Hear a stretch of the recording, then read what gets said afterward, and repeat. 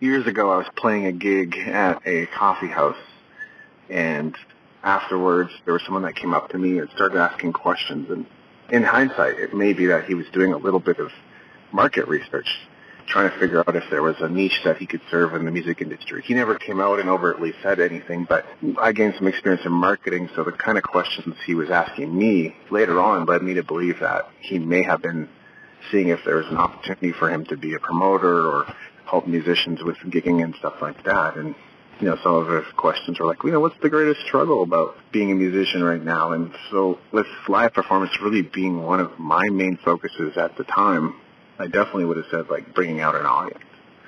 And we were doing all the right things. I had collaborators, I had songwriting partners, and we performed together regularly.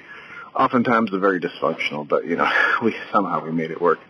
And we would play these gigs, and we try to do all the right things, not just the digital presence, although we did do, sending out emails to the email list and posting to social media and making sure the show dates are up on the website. And I think we would have printed out posters and sent out flyers and made personal requests for people to come to our shows. And in retrospect, too, that it could just be a function of we overplayed the market a little bit, or the same venue one too many times. That sort of trying to attract people to the same kind of gig at the same kind of venue every single time would present some challenges. I just wasn't thinking that at the time, right?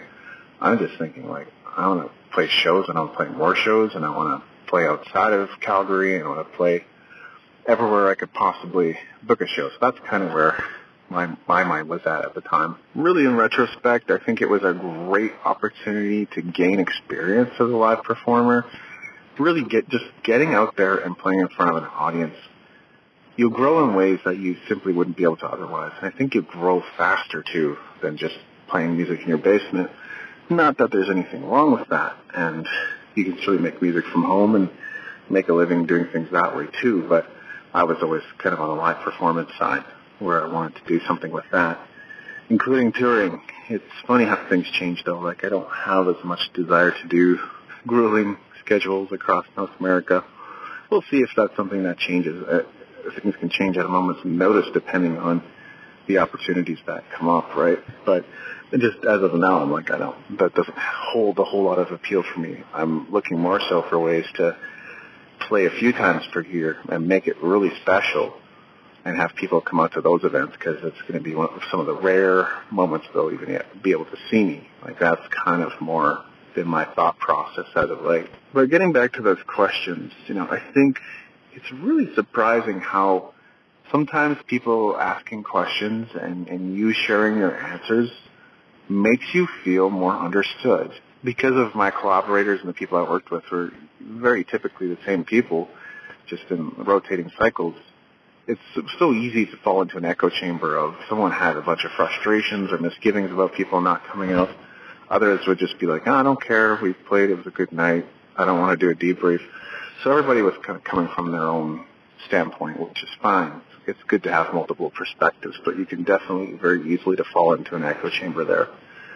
It was really amazing to have someone kind of come up and ask me about what are the struggles and what do you see as being the solutions and what could be done to make this a more enjoyable and fun experience for you, all that kind of stuff. And so I think the thing to remember sometimes is we can be frustrated about where we are in our music career, and yet therapy is often just a question away. If there was someone in your life that could ask you a few questions about what your frustrations are and why you're frustrated and why you don't see things going the way you want them to go, it can actually make all the difference to your emotional state. Unlock the secrets to skyrocketing your productivity, boosting performance, and maximizing profits with my latest premium guide, the Productivity, Performance, and Profits Black Book. Tailored for independent artists and entrepreneurs, this comprehensive resource is your roadmap to turning ideas into reality. Say goodbye to abandoned projects collecting dust on your shelves or buried in your hard drives. It's time to bring your vision to life. Grab your free copy of the Productivity, Performance, and Profits Black Book now at davidandrewweeb.com/blackbook. That's WIEBE. Don't miss out on the key to unlocking your success.